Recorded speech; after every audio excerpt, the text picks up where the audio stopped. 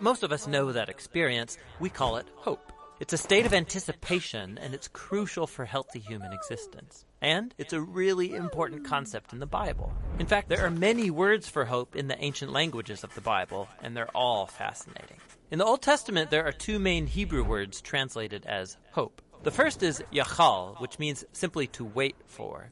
Like in the story of Noah and the ark, as the flood waters recede, Noah had to yachal for weeks. The other Hebrew word is kavah, which also means to wait. It's related to the Hebrew word kav, which means cord. When you pull a kav tight, you produce a state of tension until there's release. That's kavah, the feeling of tension and expectation while you wait for something to happen. The prophet Isaiah depicts God as a farmer who plants vines and kavahs for good grapes. Or the prophet Micah talks about farmers who both kavah and yachal for morning dew to give moisture to the land. So in biblical Hebrew, hope is about waiting or expectation. But waiting for what? In the period of Israel's prophets, as the nation was sinking into self-destruction, Isaiah said, "At this moment, the Lord's hiding his face from Israel, so I will kavah for him." The only hope Isaiah had in those dark days was the hope for God himself. You find this same notion of hope all over the book of Psalms, where these words appear over 40 times. In almost every case, what people are waiting for is God. Like in Psalm 130, the poet cries out from a pit of despair, "I kavah for the Lord. Let Israel yachal for the Lord, because he's loyal and will redeem Israel from its sins." Biblical hope is based on a person, which makes it different from optimism. Optimism is about choosing to see in any situation how circumstances could work out for the best. But biblical hope is not focused on circumstances. In fact, hopeful people in the Bible often recognize there's no evidence things will get better, but you choose hope anyway. Like the prophet Hosea, he lived in a dark time when Israel was being oppressed by foreign empires, and he chose hope when he said God could turn this valley of trouble into a door of hope, like the day when Israel came up from the land of Egypt. God had surprised his people with redemption back in the days of the Exodus, and he could do so again. So it's God's past faithfulness that motivates hope for the future. You look forward by looking backward, trusting in nothing other than God's character. It's like the poet of Psalm 39 who says, "And now, O Lord, what else can I kavah for? You are my yachal." In the New Testament, the earliest followers of Jesus cultivated this similar habit of hope. They believed that Jesus' life, death, and resurrection was God's surprising response to our slavery to evil and death. The empty tomb opened up a new door of hope, and they used the Greek word elpis to describe this anticipation. The Apostle Peter said that Jesus' resurrection opened up a living hope, that people can be reborn, to become new and different kinds of humans. More than once, the Apostle Paul says the good news about Jesus announces the elpis of glory. In both cases, this elpis is based on a person, the risen Jesus, who has overcome death. And this hope wasn't just for humans. The apostles believed that what happened to Jesus in the resurrection was a foretaste of what God had planned for the whole universe. In Paul's words, it's a hope that creation itself will be liberated from slavery to corruption into freedom when God's children are glorified. So Christian hope is bold, waiting for humanity and the whole universe to be rescued from evil and death. And some would say it's crazy, and maybe it is. But biblical hope isn't optimism based on the odds. It's a choice to wait for God to bring about a future that's as surprising as a crucified man rising from the dead. Christian hope looks back to the risen Jesus in order to look forward. And so we wait. That's what the biblical words for hope are all about.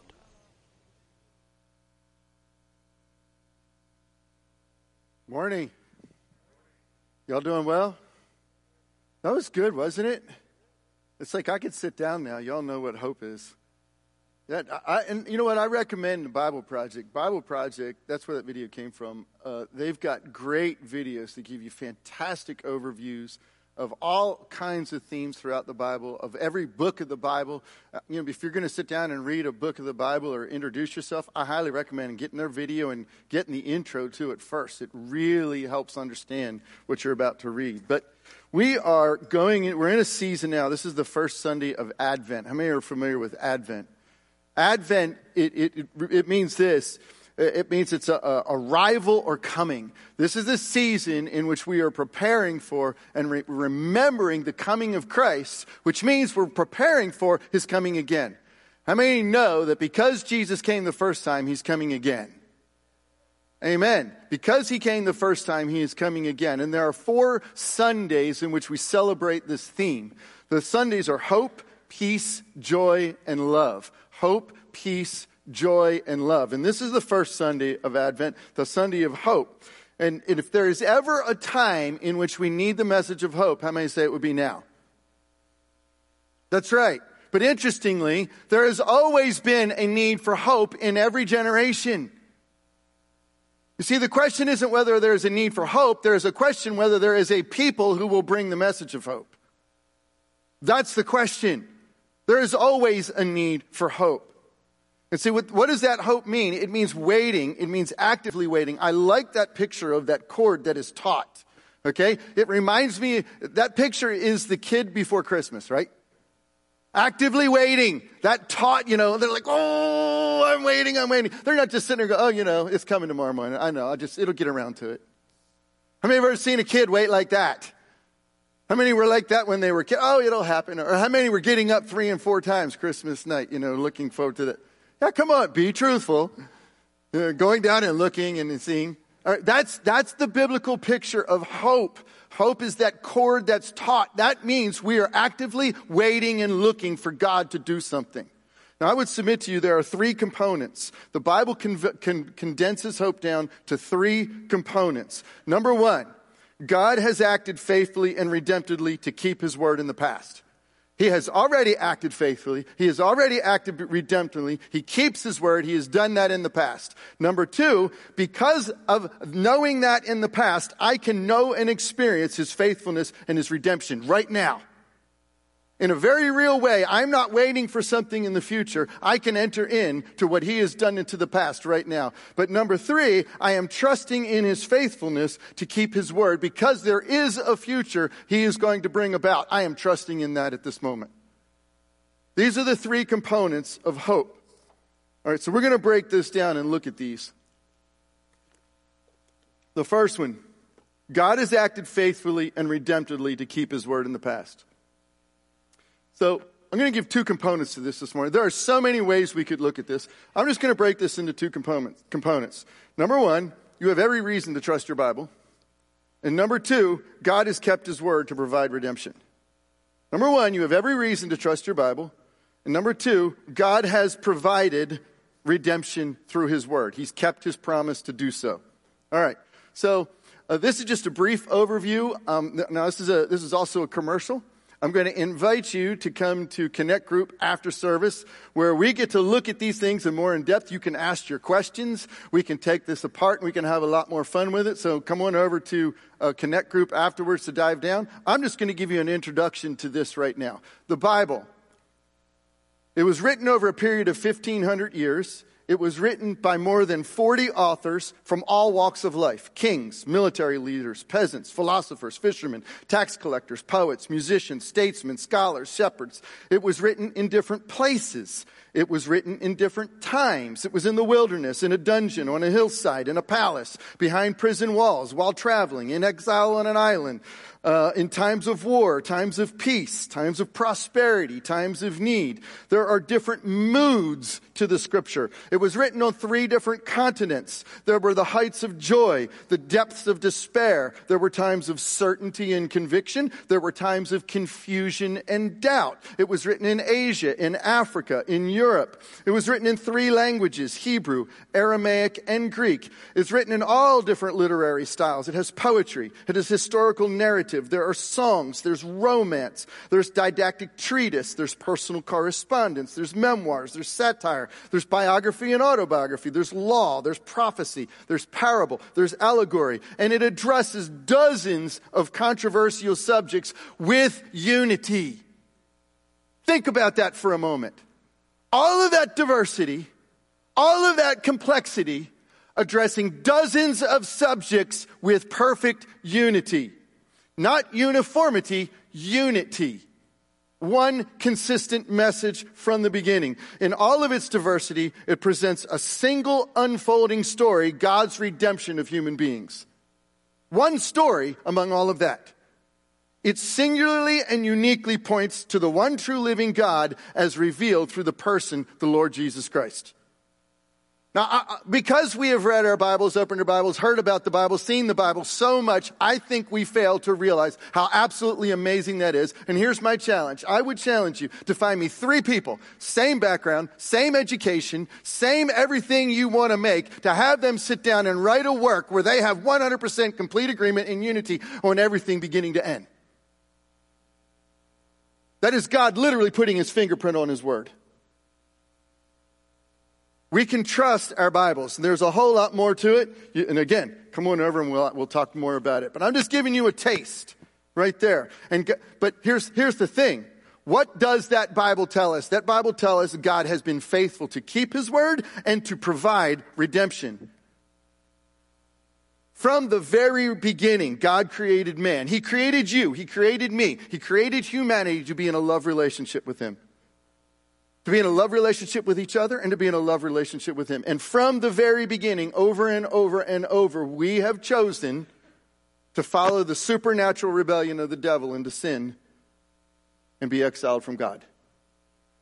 It's over and over. The stories are there, one after the other. And what does the story tell us over and over and over again? God in his love, God in his mercy, God in his grace repeatedly promised and provides redemption for his people back to him. Sometimes there's judgment, sometimes there's exile, sometimes there's situation, but there's always redemption.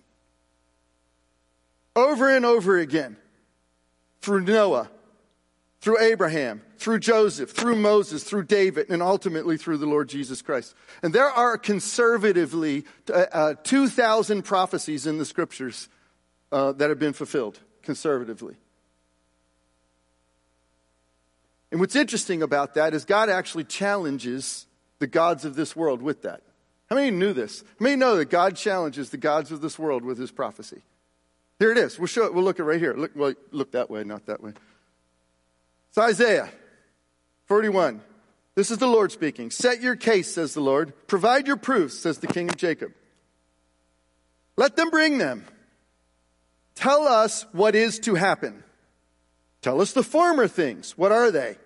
That we may consider them, that we may know their outcome. Declare to us the things to come. Tell us what is to come hereafter, that we may know that you are gods. Do good, do harm. Do something supernatural. Prove who you are, gods of this world, that we may be dismayed and terrified. Behold, you are nothing, and your work is less than nothing. An abomination is he who chooses you. God literally laid down the gauntlet. He outright challenges all others who would be deity to do the same thing. He says, all right, if you're a God, perfect. Predict the future. Not only that, reveal things that have been past. Not only that, do something supernatural. Not only that, let us marvel at what you've done. And then he outright proclaims the other gods are nothing. But does God live up to his own challenge? If you look at the writings of Buddha, Confucius, Lao Tse, the Quran, you pick them out. There's not one example of predictive prophecy. There is one in the Quran. Muhammad said he would return to Mecca. Contrast that to Jesus saying, I will come back from the dead.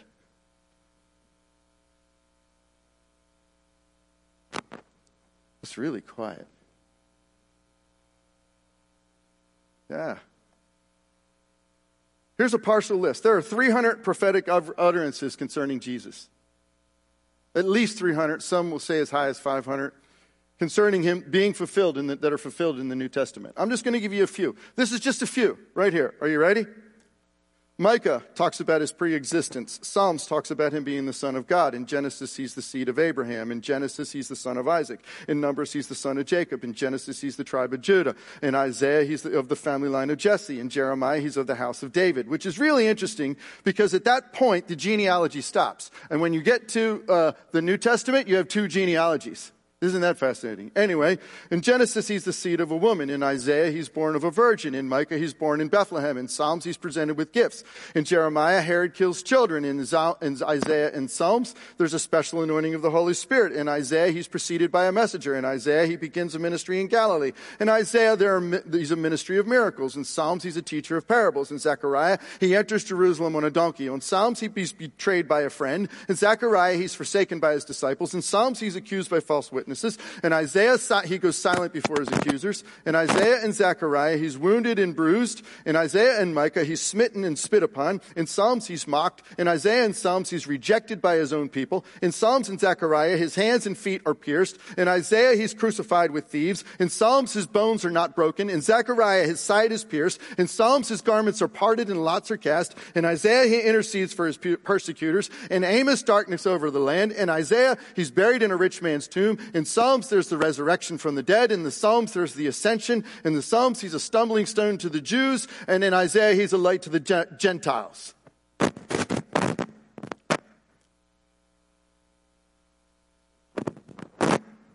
I just told you the whole gospel, and I just quoted it from you from the Old Testament.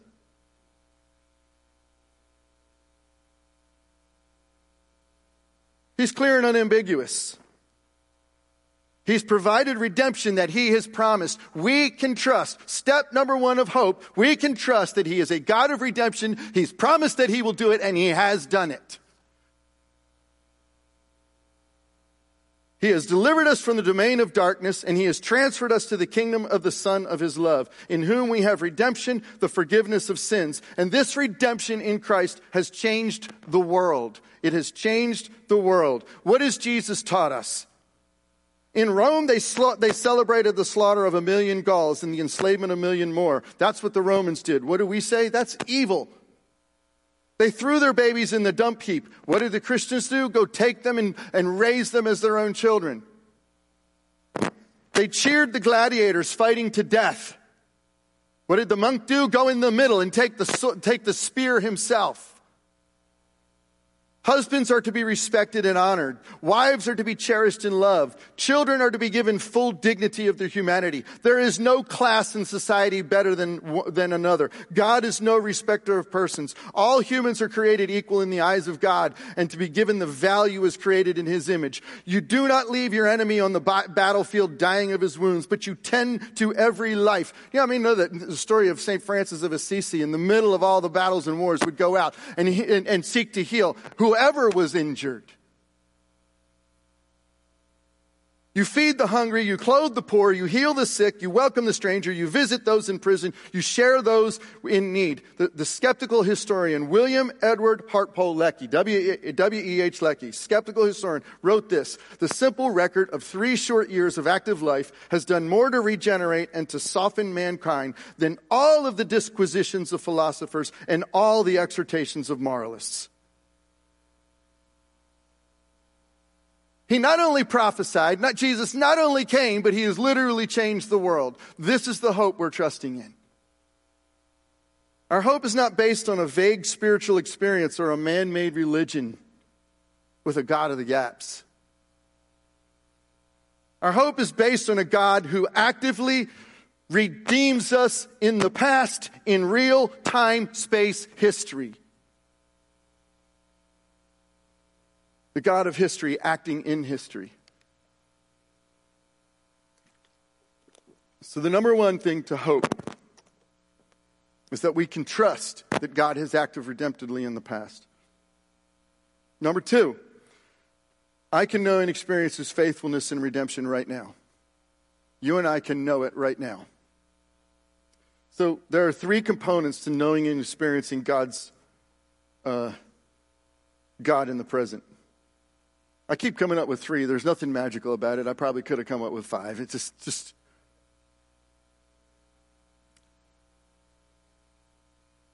to know God in the present is based on reality, not certainty. And that is really important to get. But it's based on objective reality and subjective reality. To know God in the present, we're going to talk, what does all that mean? How do we, what are you trying to tell me? I'm really confused. I'll get there. Just stick with me. Why am I saying this? Because a relationship with God is based on a real relationship. He wants to have a real relationship with you. Relationships are not based on certainty. They're based on love. Now, what do I mean that when I say not based on certainty? In our culture, this is what we pretend. We pretend that we live our lives based on a quote-unquote scientific knowledge of certainty, right? Everything is about scientific knowledge. Well, I've literally heard it. I've heard people say if you can't prove it with science, you can't prove it. The problem with that statement is you can't prove that statement with science. it fails its own test. There are more than one way by which we know something, and this is the important thing. For instance, how many know there is real meaning and purpose in life? There is real meaning and purpose. The thing about science is it presupposes there is real meaning and purpose. It doesn't prove it. It doesn't access it. You can't use the principles of science to get to meaning and purpose. You have to believe there's meaning and purpose to even do science. Otherwise, what's the point? Why am I doing it? Well, here's the point. The point is that we know things different ways. But when it comes to God, what do we want to do? We want the certainty principle. Well, if you want to use science, let's use science for a minute. There's only one field in science that's actually based on proofs. Mathematics. Very good. You've heard me say it before, right? That was my wife. Mathematics. That's exactly right. The only field in science actually based on proof. Everything else is based off of that. But that's not how we know things. Somebody be like, what do you mean? What do you mean? Okay, I'll give you some examples. How do we judge civil disputes? It's called the preponderance of evidence. The preponderance of evidence is how we judge civil disputes. We have billion-dollar settlements based on the preponderance of evidence. Has nothing to do with certainty. Zero. How do we send people off for life into prison and sometimes give them the death penalty? Beyond a reasonable doubt. Certainty is not in the principle. We never use certainty for that. We don't think about these things. We don't live our lives in certainty. What do I mean by that? Let me give you another example. I know for a fact right now, when I go outside, I know my car is going to start. Now, is it possible my car is not going to start? Especially after standing up here in front of everybody and saying my car's going to start. Yes, it's possible. So there isn't certainty, but I don't live my life worrying, is my car not going to start? Okay, now where does this apply most? It applies in relationship. I love my wife. I know my wife loves me. I am not certain, and neither is she. Does that make the love any less real? No, it makes it more real. Because there's choice involved. There's choice involved. It means it's an act of the will. If you want to understand how to know God, you got to know that He is love, that He loves you, and He desires that you love Him back. That is number one. And it's not based on a certainty principle. It's based on a love principle. It's the same way with our kids. Our kids come into this world and we want to pour everything into them. We desire that relationship. We desire to love them. But we have no guarantee they will love us back. There isn't certainty. It doesn't make it any less real. It makes it more real. God's love is real. And here's the thing. Now, just because there's no certainty doesn't mean we can't know it objectively. God's love is real, and we know it both objectively and subjectively. What do I mean we know it objectively? For God so loved the world that He gave His only Son, that whoever believes in Him should not perish, but have eternal life. The fact is, Jesus is a real person in history. There's no scholar who actually studies this as an area of specialty, skeptical or otherwise, who denies that Jesus exists, who denies that Jesus died on the cross. It is universally accepted across scholarship, no matter what school they come from. Jesus lived on this earth and Jesus died. And we have His words that says, I'm not dying for you because of how bad you are. I'm dying for you because I love you. I love you. Our sins separate us from Him. It's His love that returns us to Him. I can objectively know that Jesus died on the cross. I can objectively know that He loves me. I can objectively know that He rose from the dead. I'm going to challenge you to this. There are fantastic studies on this. Check out Gary Habermas. Check out, his name just left. William Lane Craig. Two scholars that have done immense studies. I can lay out, and we don't have time this morning, but come over to Connect Group. Here's commercial number 2, And wait, there's more.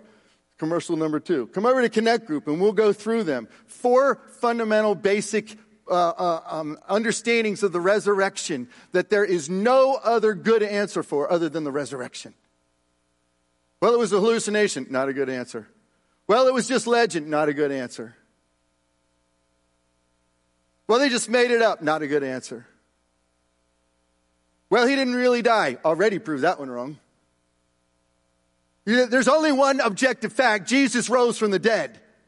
We can know objectively the reality of Christ. He lived a sinless, spotless life. He loved you. He loves me. He gave his life for us, and he is risen from the dead. But we can also know it subjectively. It's not just good enough for it to be a creed that we have in here. It's a relationship God desires. He died because he wants that love between you and I. And here's the thing. It's not up to me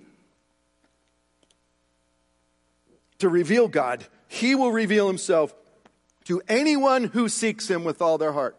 I'm not giving an excuse here. I'm going to give examples of what I'm talking about. I'm not trying to back out. But I'm saying this. It's subjective. In other words, this is what Jeremiah said. How many know the scripture in Jeremiah? I know the plans that I have for you, declares the Lord. Plans for welfare and not of evil, to give you a future and a hope. I know the thoughts that I think towards you, says Jeremiah.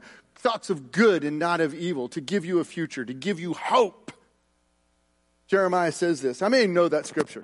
You'll see it on people's refrigerators and their mirrors. We all love that scripture. But 2 verses later, it says this. This is what it says.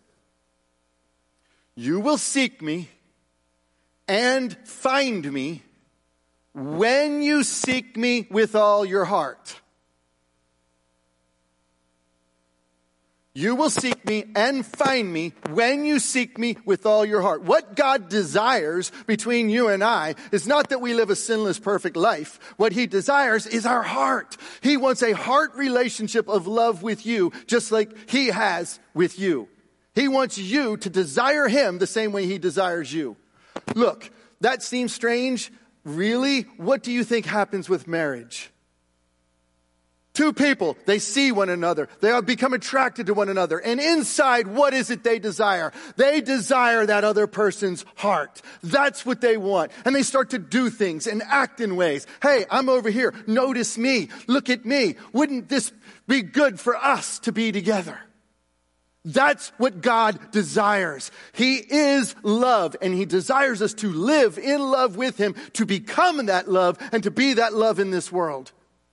And that comes from our heart. If you want to know God, you've got to have a heart that says, I want to know you. And when you have that heart, he will reveal himself to you. I had a friend. Many of you know this story, so I'll keep it brief. I had a coworker I was working with. We worked in construction together, and we were working in people's houses. And every day we'd have the I believe conversation. I believe this. And he'd say, I believe this. And I would say, I believe this. And one day it hit me. What does it matter what I believe? What I believe doesn't matter. The only thing that matters is what is real. That's all that matters. Is what is real. And so I stopped saying I believe. I started making declaratory statements. And finally he said to me one day, how can you be so sure? How can you really know? In spite of all the objective reasons I've given and I've shown him, how can you be know? And I said, do you really, really want to know? He said, yes. I said, then get down on your knees with me right here and sincerely ask God from your heart. C.S. Lewis lived as an atheist most of his life.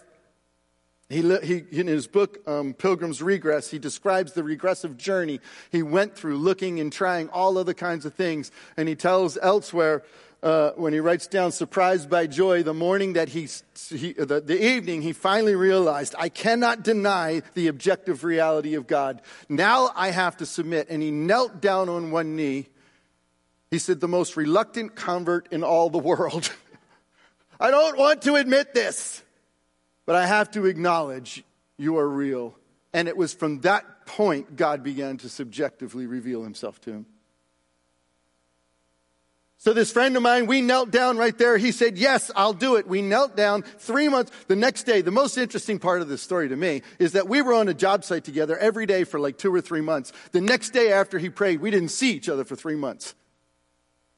3 months later, he came back to me and he said, God is real. God is alive.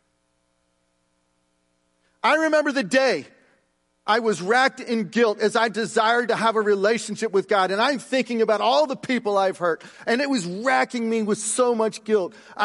All I could picture were the dozens of individuals I had hurt in my life. Things I'd said, things I had done. And I'm up, I'm late, there's nobody around, and I'm praying. And I'm praying, Lord, is it possible that you could forgive me? How in the world can you forgive this? How is that even possible? In the back of my mind, I kept having this thought, Psalm 32, Psalm 32, Psalm 32, Psalm 32. And I kept putting it out of my mind. I didn't know what Psalm 32 said. I had no idea what Psalm 32 said. I had never read it before. I was brand new in my faith and walking with Him.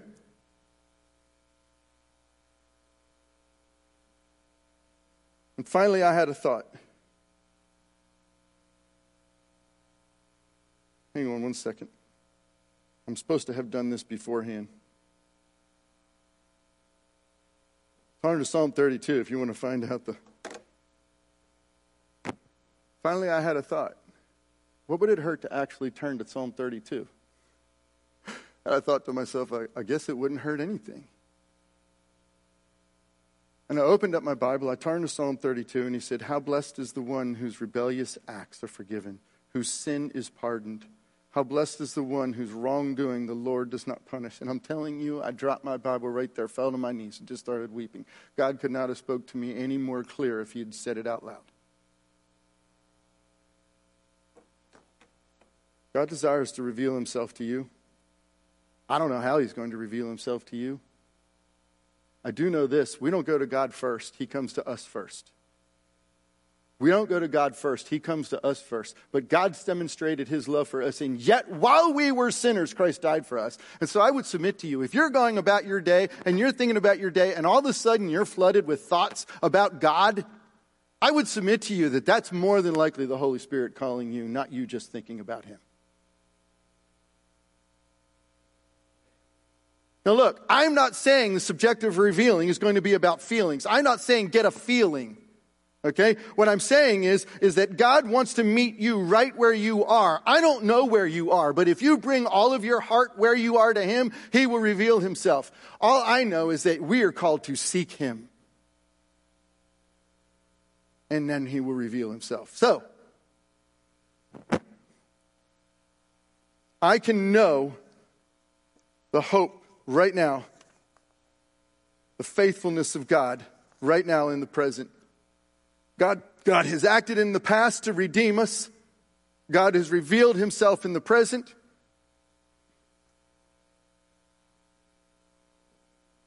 And I can trust in His faithfulness to keep His word in the future. Because of these three components of hope, because God has faithfully kept His word, because I can know the faithfulness of God now, I trust the faithfulness of God for the future. Peter says this. Peter is writing and he says, this is 2 Peter. He says, for we did not follow cleverly devised myths when we made known to you the power and coming of our Lord Jesus Christ, but we were eyewitnesses of His majesty. We didn't make it up when we're telling you Jesus is coming back. We actually saw His power. He actually took us up on top of the mountains and we saw Him. We actually saw it. We saw Him light up and that is how He is returning. It's not a story. It's not a myth. I'm telling you, Peter says. Check it. This is the way we read the Scripture. We read the Scripture like this.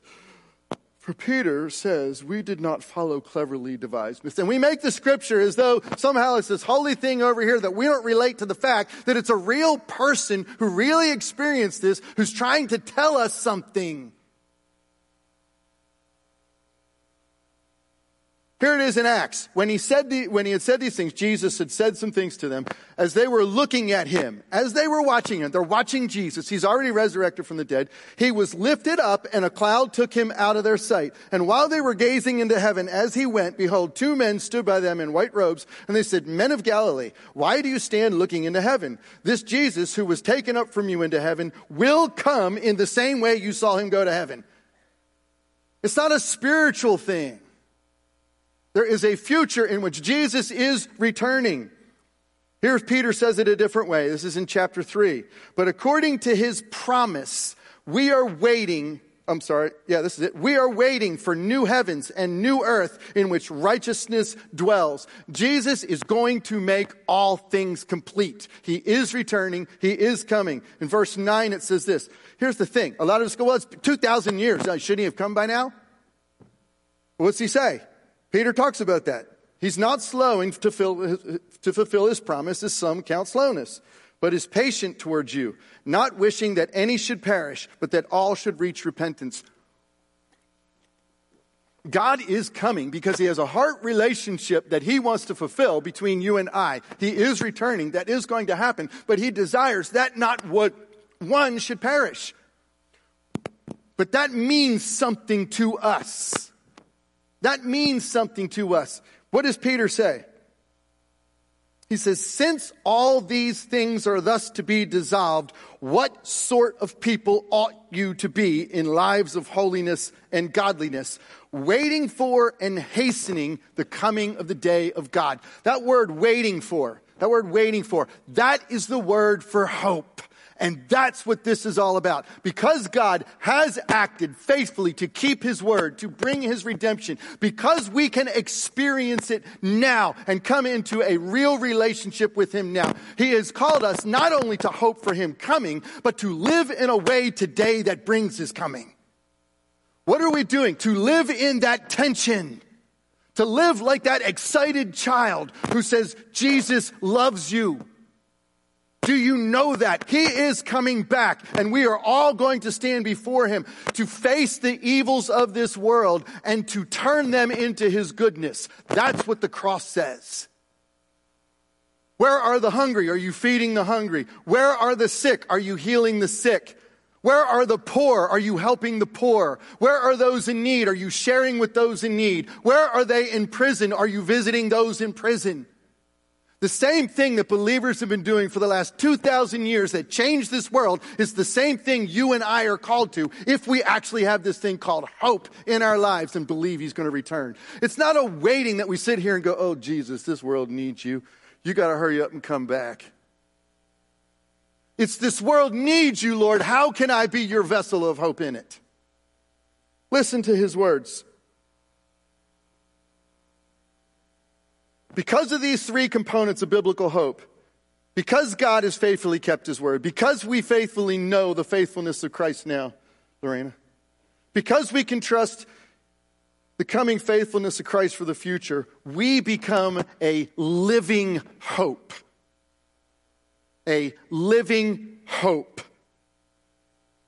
Blessed be the God and Father of our Lord Jesus Christ. According to his great mercy, he has caused us to be born again to a living hope through the resurrection of Jesus Christ from the dead, to an inheritance that is imperishable, undefiled, unfading, kept in heaven for you, who by God's power are being guarded through faith for a salvation ready to be revealed in the last time. If we understand the living hope that we are, then we're not living for now. We're living for him in the now.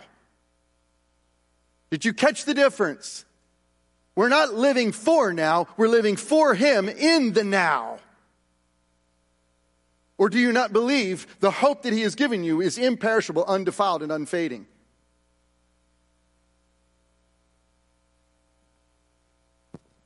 We know that if the tent that is our earthly home is destroyed, if this earthly home is destroyed, we have a building from God, a house not made with hands, eternal in the heavens. So we are always of good courage. We know that while we are at home in the body, we are away from the Lord, for we walk by faith and not by sight. So whether we are at home or away, we make it our aim to please him. Look, to be absent from the body is to be present with the Lord. But while I'm in the body, I live by faith in that his presence is in me. And if my presence is in me, I want to live in a way that pleases him. For why? For we must all appear before the judgment seat of Christ, so that each one may receive what is due for what he has done in the body, whether good or evil. Paul's not talking to unbelievers there, by the way. He's not talking to unbelievers. All of this is from God, who through Christ reconciled us to himself and gave us the ministry of reconciliation. If you have hope, you are called. If you are called, you have a ministry of reconciliation. That as in Christ Jesus, God was reconciling the world to himself, not counting their trespasses against them, and entrusting to us the message of reconciliation. Therefore, we are ambassadors for Christ. God making his appeal through us. We implore you on behalf of Christ, be reconciled to God. Jesus came into the world, and Jesus is coming to the world. This is the first Sunday in which we celebrate that. And the first aspect of that is hope. And that is a hope because who God is and what he's done, and what he has done and desires to do in your life now, and what he desires to do through your life. The point of salvation is not to enter into salvation. The point of salvation is to take you fully into the salvation of others until he returns. The third aspect is to know that because he has done it, because he is doing it, he will do it. Amen?